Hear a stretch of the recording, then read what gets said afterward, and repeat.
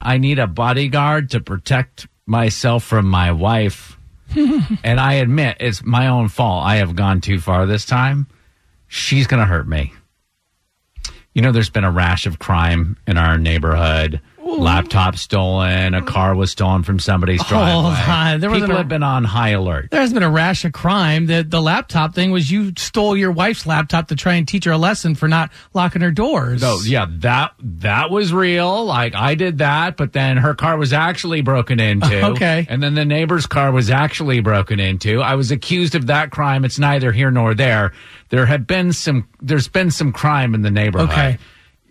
Saturday night, I noticed that she had left the light on in her car, the interior light on in her car. We had friends over. I had consumed maybe an adult beverage or two. And so I see this light is on in the car, and I begin to weigh my options. I could be a normal human and shut the light off. Yeah. Or I could be a tad human. Be a tatty. Leave it alone. Let the battery run out. But when in doing that, because my wife does little stuff like that here and there, and I bet all spouses, both husbands and wives, are in that situation where it's like they could fix something, but they'll leave it alone to teach a lesson. But like in that instance, if my wife's battery died, I have to fix it. Like I have to jump it. She's not going to jump it. Right. Whatever happened. Whatever my thought process was. Yeah. The fact of the matter is, I didn't get a chance to do anything because I'd done gone and forgot about it. So I had the laugh. I said, what should I do? The rest of the night went on, and I woke up Sunday morning, and I realized, oh, no. And I don't want to jumpstart that car either. Like, I don't even have jumper cables. And I'm like, you dummy. So I had to go tell my wife, Jessica, what I had done.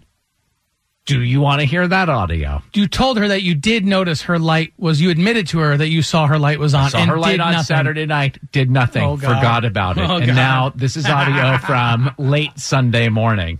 Last night, I noticed the light was on in your car and was laughing about it because I was like, what's the right call here? Should I kindly tell Jessica the interior light of your car? Like where Sam sits? I guess. Like in between the seats? I don't know. Okay. And I was discussing it, and I just realized now, here we are Sunday at noon, that I never did anything about it. My battery might be dead. What of it? You could have done something about it. That would have been really kind.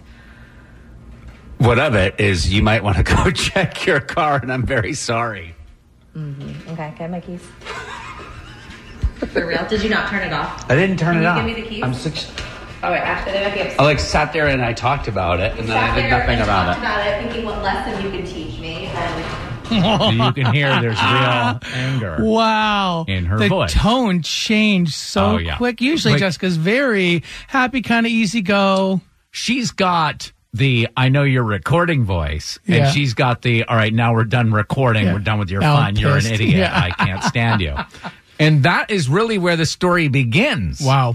Because we went down to her car. I followed her with my little recorder, as a good little DJ does, to see will the car start or not, knowing full well there's no way it's going to start. She starts up. It was like kind of on the early side that I noticed that car light was off. Mm-hmm. This is like 11 or 12 o'clock the next day. Mm-hmm. How the heck is the battery not drained?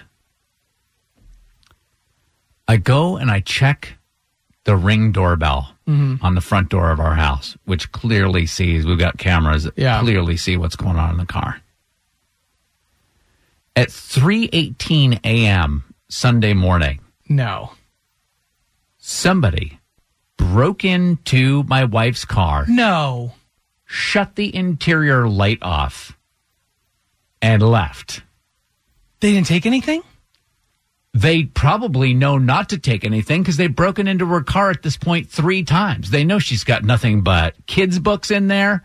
it takes a village, Drex. The robbers are helping me Right? negotiate this nonsense. Are you sure that person at 318 that shut the light off wasn't just you, and maybe you I was didn't sleepwalking. drunk walking? Yeah. That would be smart. That's probably not likely.